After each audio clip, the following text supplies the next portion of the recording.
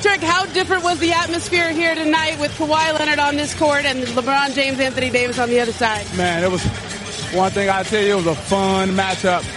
Playing against a really solid team, well coached. Of course, the obvious, the two superstars. They made runs, we made runs, they made runs, we stayed poised. We was able to come down with a win. Kawhi made big plays, Lou made big plays. We still have a lot of room for improvement, but our defense is very solid tonight.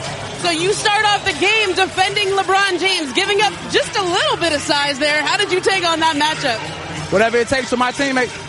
You know, it's not all about scoring points.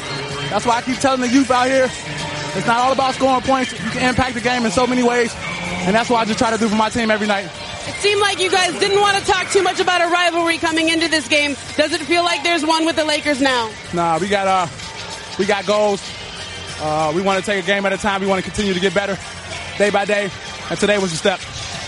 Good to see you, too. You're looking real swaggy, girl. I see you. Thanks, Pat.